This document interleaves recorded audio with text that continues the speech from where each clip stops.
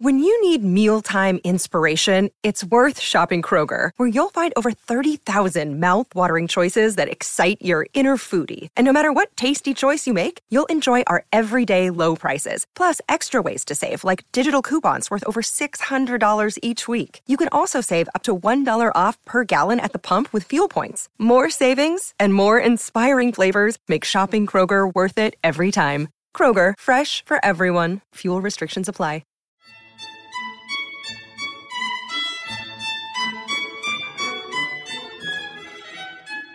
As the storm is now subsiding, and the horizon becoming serene, it is pleasant to consider the phenomenon with attention.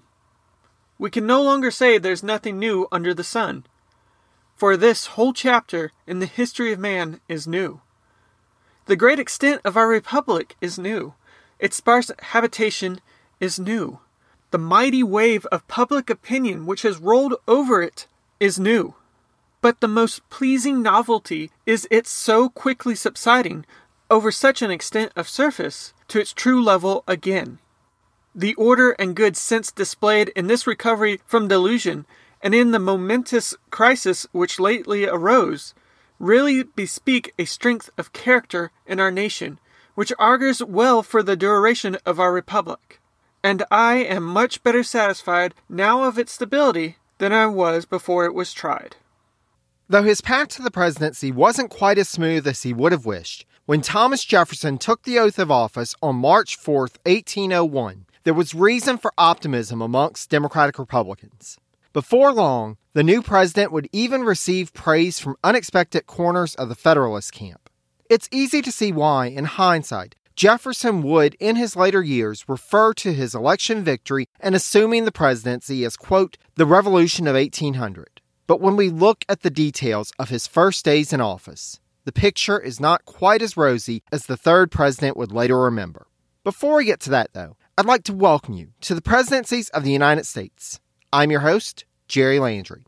Special thanks to Jacob Collier from the Podcast on Germany for providing the intro quote for this episode. We've already seen in the podcast that populations of immigrants of German heritage have had a sizable impact on American history, and just a spoiler alert, that's only going to increase as we move forward in the narrative. To that end, if you'd like to know more about the history that forms the backbone of German-American culture, I hope you'll head over to the Podcast on Germany after you finish this episode. It can be found online at podcastongermany.com. I'll also post a link on the source notes page for this episode. We covered the dramatic election of 1800 in episode 2.24, but as a quick recap, Jefferson and his running mate Aaron Burr both earned 73 electoral votes, and as the Constitution did not specify whether the votes cast were for president or vice president, the election went to the House of Representatives to decide. Due to political intrigues involving the Federalists, who thought they might be able to retain some control with Burr as president, the vote would remain deadlocked for nearly a week until, on the 36th ballot cast on Tuesday, February 17th, Jefferson was finally chosen as president, with Burr then becoming vice president. With the delay in the decision, that meant that Jefferson had 2 weeks until his inauguration to get prepared to assume office. Though he had maintained as much distance from the House deliberations as he could and allowed proxies, including the Democratic-Republican leader in the House, Albert Gallatin, to work on his behalf, Jefferson was at least present in Washington, D.C. when the official word came. He had been there since November 27th, and it's difficult to imagine that he hadn't spent a good portion of that time while lodging at the Conrad and McMahon boarding house, consulting with Democratic Republicans to determine who should join his administration and what his priorities should be upon taking office. Indeed, his choice of lodgings provided him ample opportunity, as his fellow lodgers included members of the House and Senate from states up and down the eastern seaboard. By contrast, his running mate turned opponent Aaron Burr was still in Albany, New York, when he learned that he would be taking the oath as vice president. One item that I didn't discuss much in episode 2.24, as it was more relevant to our discussion of the Jefferson presidency, was Burr's role in the election intrigue. As discussed in the earlier episode, Burr had written to Jefferson on December 23rd as he learned of the tie vote, offering to remove himself from consideration in exchange for, quote, any active station in Jefferson's administration. Jefferson, however, did not acknowledge this letter and let events play out. One has to wonder whether, upon receiving no response from Jefferson, Burr played any role in attempts to put him into the presidency over his running mate. Shortly after he wrote his letter to Jefferson, Burr wrote another letter that his biographer David Stewart asserts was, quote, intended for public consumption, in which he addressed the letters that he had received since news of the tie vote became public knowledge. These letters that he had received, wrote Burr, were written with, quote, a degree of jealousy and distrust and irritation by no means pleasing or flattering. While he was willing to defer to Jefferson as being at the top of the ticket, Burr would not agree to a pledge to resign if he were chosen to be president, as some had suggested. He felt this demand was, quote, unnecessary, unreasonable, and impertinent. The fact that Burr did not remove his name from consideration or do more to secure Jefferson's unquestioned election has been cited by many since as proof that Burr was eager to become president. He even acknowledged in private letters that the Federalists, quote, did have it in their power to make their election. At this, though, I do have to offer up my 2 cents. Grains of salt at the ready, dear friends. This is Aaron Burr we're talking about. One of the reasons he was on the ticket to begin with is that Burr had helped Democratic Republicans to secure victories at the polls even when the Federalists seemed to be in the ascendancy. It would have been quite easy for him to throw himself into the mix and apply pressure to help his cause. Burr biographer Milton Lomax notes a letter from Albert Gallatin on February 3rd that has been lost, but from Burr's reply on the 12th and a second-hand account from the Journal of a New York merchant regarding the letter, it seems that Gallatin had invited Burr to Washington to help to resolve the issue.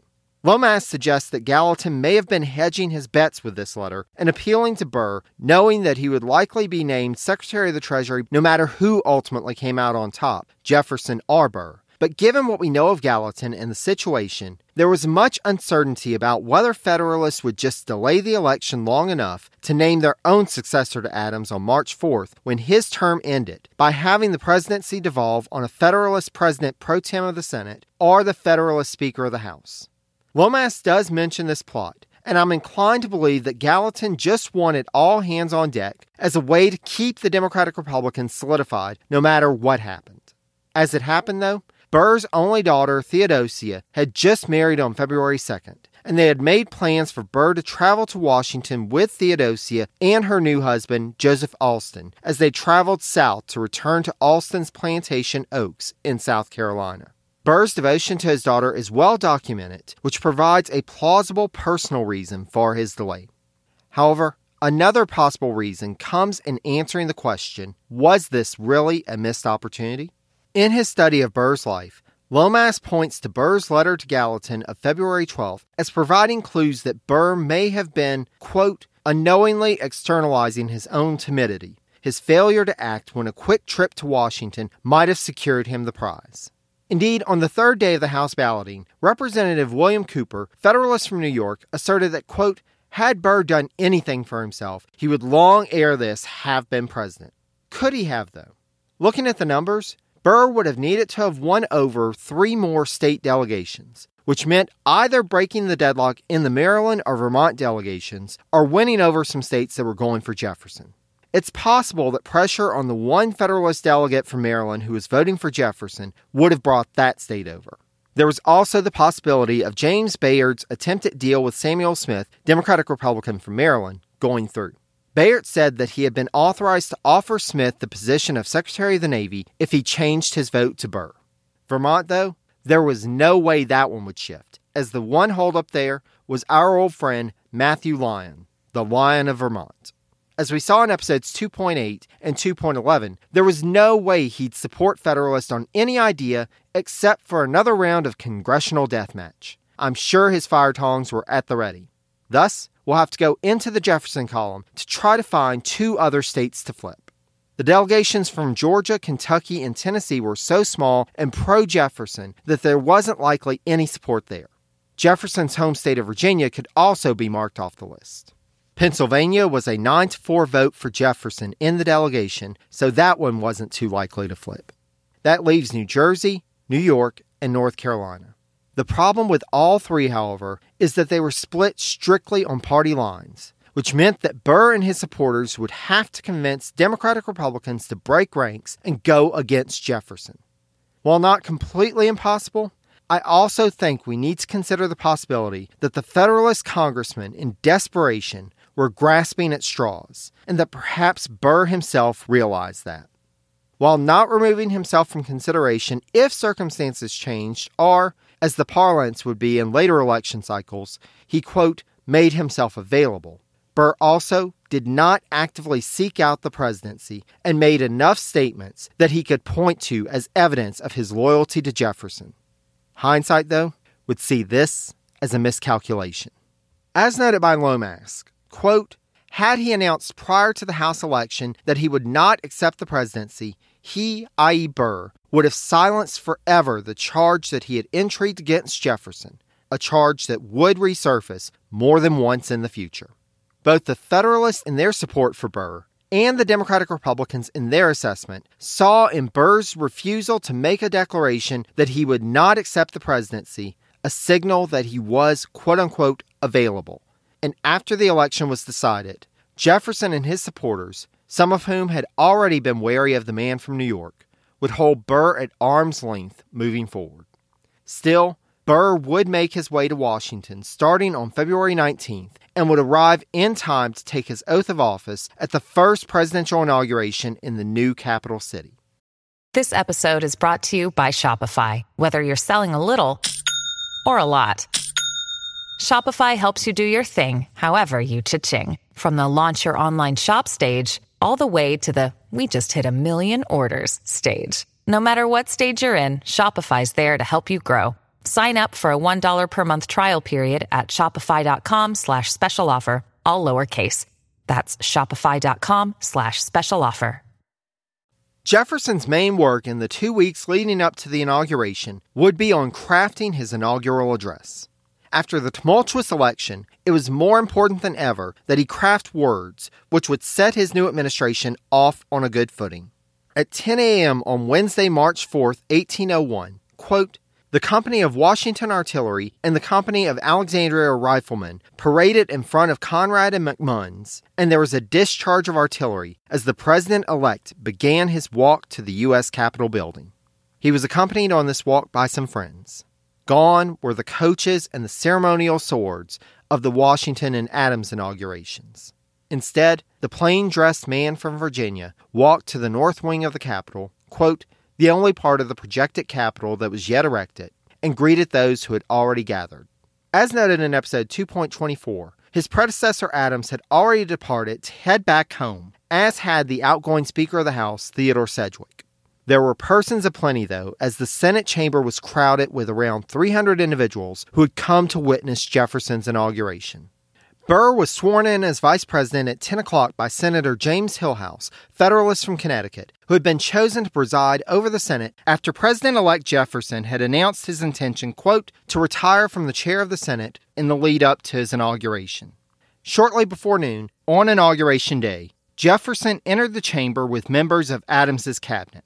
Burr would give Jefferson his place on the dais, and, as Lomas would note, quote, most members of the audience in the Senate chamber that day would live long enough to have reason to recall with feeling the tableau that now presented itself. Jefferson seated at the center of the platform, flanked by Aaron Burr on his right, and by his cousin, Supreme Court Chief Justice John Marshall on his left. Indeed, with hindsight, it can be looked at as a greater symbol of enemies gathering to ensure the continuance of government than Washington, Adams, and Jefferson at the inaugural ceremony 4 years prior in Philadelphia. We'll get to the tensions between these three men all in due time. For the moment, though, let's get caught up with Marshall. When we last saw him in episode 2.24, Marshall had been unanimously confirmed by the Senate on January 27th, and he took his oath of office as the fourth Chief Justice on February 4th. As noted by Marshall biographer Gene Edward Smith, the Virginian would, in assuming this new role, take on the burden of leading a branch of the government that had yet to be well defined. From Smith, quote, when he took the post, he, i.e. Marshall, assumed leadership of a court that enjoyed little prestige and even less authority. The Supreme Court of the United States at the time was a court of law, not a constitutional court. It was established to hear law cases, not expound the Constitution. Its jurisdiction was expressly limited, and its appellate role was determined by statute.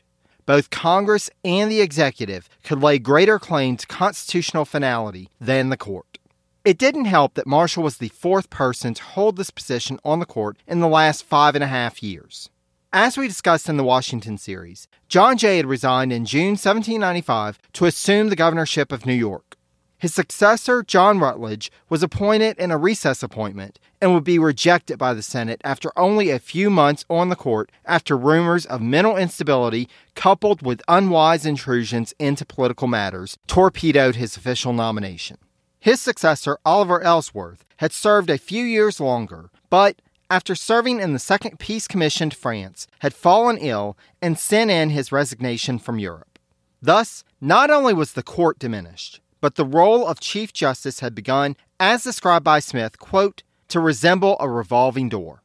As a reflection of its lack of prestige, when the government moved to the new capital city, they had to figure out exactly where the Supreme Court would hold its sessions because no building had been designated for that purpose. During the planning process, a committee in the House of Representatives in 1796 had recommended, quote, a building for the judiciary. But in the midst of all of the other preparations, no one bothered to draft plans, and no funds were allocated for that purpose. Indeed, Marshall himself had been involved in some of the planning when Adams had deferred overseeing the construction of the federal city to him. In early December 1800, the commissioners of the District of Columbia had recommended to Marshall, quote, that a committee room in the Capitol building be set aside temporarily for the court. It would take until January 20th, 1801, before Speaker of the House Theodore Sedgwick introduced a bill before that body to allow the Supreme Court to use a room in the U.S. Capitol for its sessions. The Senate would quickly concur, and the court would be assigned to Committee Room 2, a room that it would use until 1808. Benjamin Latrobe, the architect of the Capitol, described this room as, quote, a half-finished committee room meanly furnished and very inconvenient. Smith noted that, at this point in its history, quote, the court had no library, no office space, no clerks or secretaries, and the official reporter, Alexander J. Dallas, a distinguished member of the Pennsylvania Bar, had resigned rather than make the trip to Washington. Initially, there was no bench for the justices, and they sat at individual desks placed on a raised platform. Even these meager quarters were not reserved for the Supreme Court exclusively, but had to be shared with the district and circuit courts of the District of Columbia. While I don't want to give too much away, it's going to be a very, very, very long time before we talk about the construction of a separate Supreme Court building. I'm talking about over a century in terms of very long time. Despite his role as a leader in the Federalist Party, Marshall, upon assuming his position as Chief Justice, would in his attire adopt more of a Jeffersonian stance. While his fellow justices, quote, were attired either in the traditional scarlet and ermine of the King's Bench or their individual academic gowns, Marshall, quote, wore a plain black robe in the Republican fashion of the judges of the Virginia Court of Appeals. As there was little business before the court, and its session ended only a few days after the new Chief Justice took up his seat, Marshall had continued on as acting Secretary of State during the remainder of Adams's term, and the incoming president asked him to retain the post until March 5th to ensure a smooth transition. Speaking of, this sounds like as good of a time as any to turn our attention back to Jefferson as he readied himself to deliver his address and be sworn in by Chief Justice Marshall. Jefferson, like George Washington, did not have a loud voice, and despite the attention that this speech would receive in later histories, few of those on hand in the Senate chamber would actually hear him deliver the address. They could, however, read it, as Jefferson had provided a copy to Samuel Harrison Smith of the National Intelligencer to include in an inaugural edition to be distributed that day. The main theme of Jefferson's address would be reconciliation and national unity. Though he and the Democratic Republicans had claimed a clear electoral mandate in the recent elections, Jefferson reminded his fellow citizens that, quote, though the will of the majority is in all cases to prevail, that will, to be rightful, must be reasonable. That the minority possess their equal rights, which equal law must protect, and to violate would be oppression. Let us then, fellow citizens, unite with one heart and one mind. let us restore to social intercourse that harmony and affection without which liberty and even life itself are but dreary things. His most famous line from this address, which would be repeated in print and remarks for generations after, would be, of course, quote, "We are all Republicans, we are all Federalists." Now, I should note that the two secondary sources that I consulted for the full text of the speech print this line differently. In one, Republicans and Federalists are in uppercase. In the other, they're in lowercase. Thus, I went to the Library of Congress catalog, which has scanned copies of Jefferson's original reading copy, a link to which will be in the source notes page for this episode, and confirmed, as I suspected, that Jefferson himself wrote the two words in lowercase. Now, you may ask why this is important, but scholars have pointed out that there is a distinction here. As noted by Malone, besides just the fact that Jefferson often did not capitalize, we now know through his other writings from the time that, quote, "It is evidence that he regarded the hardcore of the Federalist, uppercase Federalist that is, as unyielding and irreconcilable. Thus, he was not necessarily offering an olive branch to them, as later interpretations have come to adopt this statement as representing.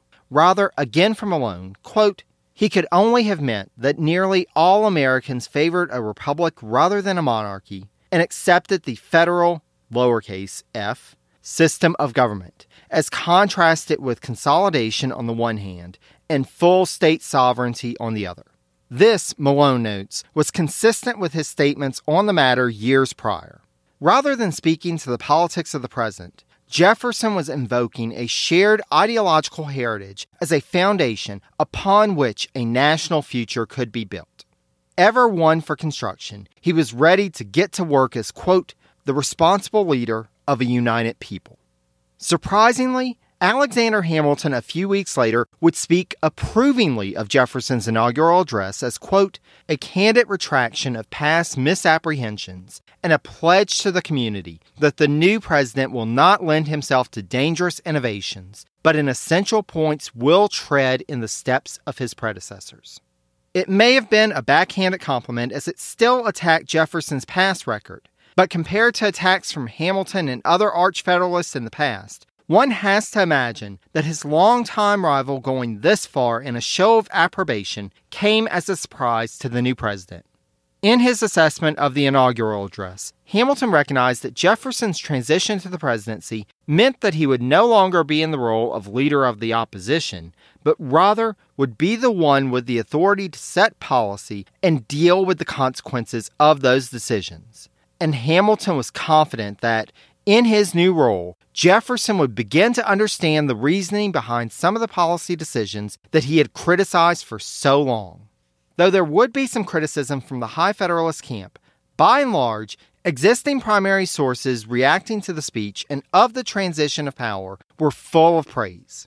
Even Margaret Bayard Smith, though coming from a Federalist family, upon her marriage to Samuel Harrison Smith in September 1800, as discussed in episode 2.23, had instantly taken to Mr. Jefferson and would write to her sister-in-law the day of the inauguration that, quote, the changes of administration, which in every government and in every age have most generally been epochs of confusion, villainy, and bloodshed, in this our happy country take place without any species of distraction or disorder.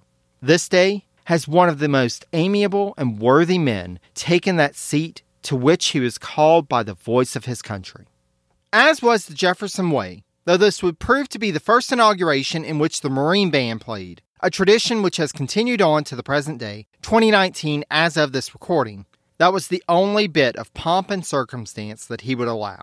After the ceremony was over, Jefferson would walk back to Conrad and McMunn's, where he would remain for the next couple of weeks and work to put his new administration together. In the early days, the operational apparatus around Jefferson was scant. Though he had invited Captain Meriwether Lewis to serve as his private secretary, Lewis had not accepted by the time Jefferson assumed the presidency, and the third president did not even have a messenger of his own, but instead had to rely on one from the State Department, provided by John Marshall. Two of his cabinet members would be in place rather quickly. In the short special session called for the inauguration, the Senate on March 5th confirmed the nominations of James Madison as Secretary of State, Henry Dearborn as Secretary of War, and Levi Lincoln as Attorney General. Madison was still in Virginia making preparations for the move to Washington, but as Dearborn and Lincoln were present in the capital city, they were able to assume their posts that day. As neither of the latter men have been mentioned thus far in the podcast, it may be worthwhile to take a moment to make their acquaintance. Levi Lincoln was born in Hingham, Massachusetts, which is just to the east of Abigail Adams' hometown of Weymouth, and not far at all from Quincy. Indeed, he was only a few years younger than Abigail and graduated from Harvard just before the Revolution. In addition to his legal practice in Worcester, Lincoln served in a number of public roles during the Revolution. As the nation transitioned into the new government under the Constitution, Lincoln would become a prominent member of the Democratic-Republican faction in Massachusetts and was elected to the State House of Representatives in 1796, then to the State Senate the following 2 years, before finally being elected to fill a vacancy in Congress. Lincoln assumed his post on December 15, 1800, and was thus in the U.S. House when the election crisis came to that body. Because he had proven himself to Jefferson to be quite capable and could provide great insight into the politics of New England, Jefferson asked him to serve as his Attorney General. As a further show of his confidence in Lincoln's abilities, he asked Lincoln on March 5th to serve as Secretary of State temporarily until the permanent successor to that post could arrive in the capital city. More on that in a minute. The second person to assume a role in the Jefferson administration was Henry Dearborn, also of Massachusetts, though he hailed from Monmouth, which is now a part of Maine. Unlike his colleague Lincoln, Dearborn's public service during the Revolution had been in the military. He had taken part in the Battle of Bunker Hill and the invasion of Canada. He joined General Washington's staff as a deputy quartermaster general in 1781 and had been on hand for the siege of Yorktown. After the war and his move to Monmouth, Dearborn had been chosen as a brigadier general of militia in 1787 and rose to the rank of major general in 1789. Dearborn's politics tended to be against the Washington administration, and as the 1790s went on and Federalists continued in power, he decided to throw his hat into the ring in a different area of public service. Dearborn ran as a candidate for the U.S. House and won, serving from March 1793 until March 1797. As soon as the House of Representatives resolved the election controversy, Jefferson wrote to Dearborn to inform him that, quote, "On a review of the characters in the different states proper for the different departments, I've had no hesitation in considering you as the person to whom it would be most advantageous to the public to confide the Department of War." Dearborn had come to the notice of Jefferson and Madison due to his opposition to the Jay Treaty, as well as his support for, quote, reductions in the military establishment. Another soon-to-be member of Jefferson's administration would write of Jefferson's first two cabinet members around the time that they were assuming their posts and describe them as follows.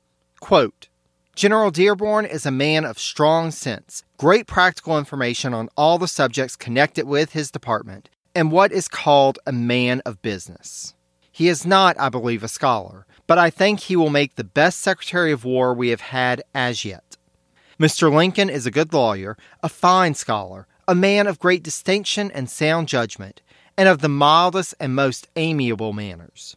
He has never, I should think from his manners, been out of his own state, or mixed much with the world except on business. Both are men of 1776, sound and decided Republicans. Both are men of the strictest integrity, and both, but Mr. L. principally, have a great weight of character to the eastward with both parties. Now, it was a foregone conclusion that James Madison would be Jefferson's Secretary of State. Indeed, Jefferson had urged him in numerous letters leading up to the inauguration to come to Washington either before or shortly thereafter his inauguration. However, in addition to some health problems both he and his father were experiencing, as well as, quote, the impropriety of appearing to seek office, Madison demurred from being present when Jefferson assumed the presidency.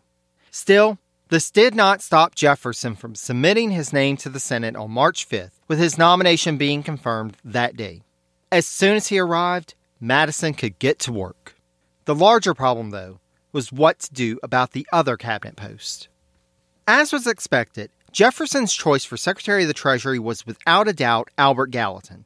However, there was concern that, though he was already in Washington for the inauguration and could easily have assumed office on the 5th like Dearborn and Lincoln, Gallatin might face more opposition than his other nominations submitted to the special session.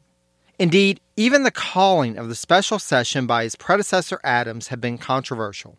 Though Adams was only following the precedent that Washington had set during their transition, with the change in party control and the remoteness of the new capital, some of the new Democratic-Republican senators from the West would not be able to make it to the District of Columbia in time to take their seats for the special session. Thus, the Federalists would have a greater influence over the confirmation process than they would have had otherwise, and might just seek to embarrass the new president by rejecting Gallatin. To avoid that, the excuse was used that Gallatin had to move his family to the city before he could assume his post, and Jefferson would bring him into the cabinet with a recess appointment. This did not keep Gallatin from attending informal meetings with Jefferson, Dearborn, and Lincoln about administrative affairs before heading back to his home in western Pennsylvania to collect his family. Due to the importance of the Treasury Department, Jefferson could not leave the secretary post vacant. Thus, a couple of weeks before assuming office, he met with Adams's Treasury Secretary Samuel Dexter and asked him to remain in office until Gallatin's return. As Jefferson wrote to the secretary in a letter the day after their meeting, quote, "I can with candor declare that the imperfect opportunities I've had of acquaintance with you have inspired an entire esteem for your character." Gallatin likewise would write to his wife on March 5th that Dexter had acted, quote, "with great civility, at a time where there was much animosity in the Federalist camp about the turn of events." Choosing the head of the Navy Department would also prove to be an issue for the new president. Jefferson had actually come to a decision pretty early on, indeed before the election was settled, as to who he wanted in the post. He wrote to Chancellor Robert R. Livingston of New York on December 14, 1800, that, quote, "The part which circumstances constrain me to propose to you is the secretaryship of the Navy. These circumstances cannot be explained by letter. Republicanism is so rare in those parts which possess nautical skill that I cannot find it allied there to the other qualifications. Though you are not nautical by profession, yet your residence and your mechanical science qualify you as well as a gentleman can possibly be, and sufficiently to enable you to choose under agents perfectly qualified and to superintend their conduct. Come forward then, my dear sir, and give us the aid of your talents and the weight of your character towards the new establishment of republicanism." Yeah, if the "you're not really right for the post, but you're better than anyone else" note of this doesn't strike a tone to rouse you to action, dear listener, apparently Livingston was of the same mind as he turned down the post. As noted by Dumas Malone, quote, "After the settlement with France, reduction of the Navy was likely in any case. Who would really want to take on the task of being head of a department that was about to be cut back in terms of its significance?" Seeing that he still had some work to do to find someone to take up the post, Jefferson turned to Adams's Secretary of the Navy, Benjamin Stoddard. Now, Stoddard had already written to Jefferson on February 18th that, quote, "My health and my private affairs have for some time required more of my attention than the duties of my office would permit me to give to them, and I have therefore been anxious to relinquish my official situation, which would have been done before this time had Mr. Adams been reelected. For in that event, he could have found no difficulty in supplying my vacancy." He requested that Jefferson, quote, "provide a successor for me so that I may be relieved from its duties in the course of the next month." Jefferson only wrote a short note back on the 21st, warning Stoddard that, quote, "At this moment, it is not in my power to say anything certain on the subject of time for his replacement to be in place," and asserting that, quote, "I wish support from no quarter longer than my actions candidly scanned shall merit it." Though Jefferson included a little flattery in the letter, it reads quite different from the one to Dexter. In my humble opinion, grains of salt at the ready, everyone, this can be read in one of two ways. One, Jefferson thought Stoddard already had a foot out the door and was not likely to accept the offer to stay until he could fill the post. Two, Jefferson was already planning a reduction of the Navy, so maybe he didn't see the office or the department as being that important anyway. Whatever the case may be, Stoddard did agree to remain at the Navy Department. As he lived in Georgetown, it wasn't much of an imposition, certainly not as large of one as it would have been had the capital still been in Philadelphia, and thus gave Jefferson time to figure out who might be willing to serve as Stoddard's successor. Thus, it would be that on March 8, 1801, the new president would assemble his cabinet as it was.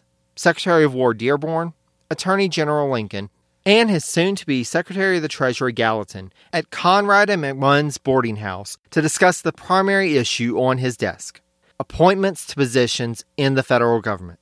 The first hurdle in addressing this, though, was that most of the positions in the government were already filled by Federalists. That was going to be a problem. And we will get into the weeds of the patronage question next time in an episode I'd like to call A Deadly Revenge. Until then, I'd like to thank Jacob again for providing the intro quote for this episode. Be sure to check out his work over at Podcast on Germany. You can find the link to his podcast, as well as the sources used for this episode on the website at presidencies.blueberry, that's BLUBRRY.com.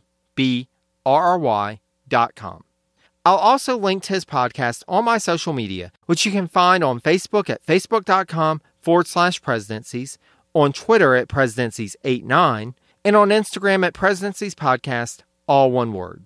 If you'd like to shoot me an email, you can send it on to Presidencies Podcast, again, all one word, at gmail.com.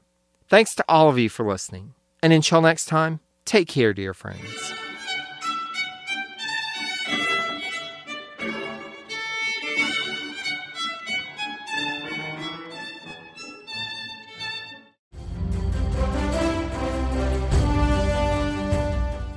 This is Peter. And this is Tom. We want to tell you guys a little bit about our podcast. Tom and I met in college, became best friends, and then teachers almost 20 years ago. Sometimes school just does not allow us to elaborate on the topics that we find interesting, like the real shark attacks that inspired the movie Jaws, or the real historical context to Indiana Jones artifacts. Where does cereal come from? Or are zombies real? Does Ben Franklin really deserve to be on a $100 bill? On our podcast, just like in our class, there are no stupid questions. Just two friends having a lighthearted conversation about history, pop culture, and the context of current events. Listen to History Teachers Talking Podcast from Evergreen Network, anywhere you get your podcasts.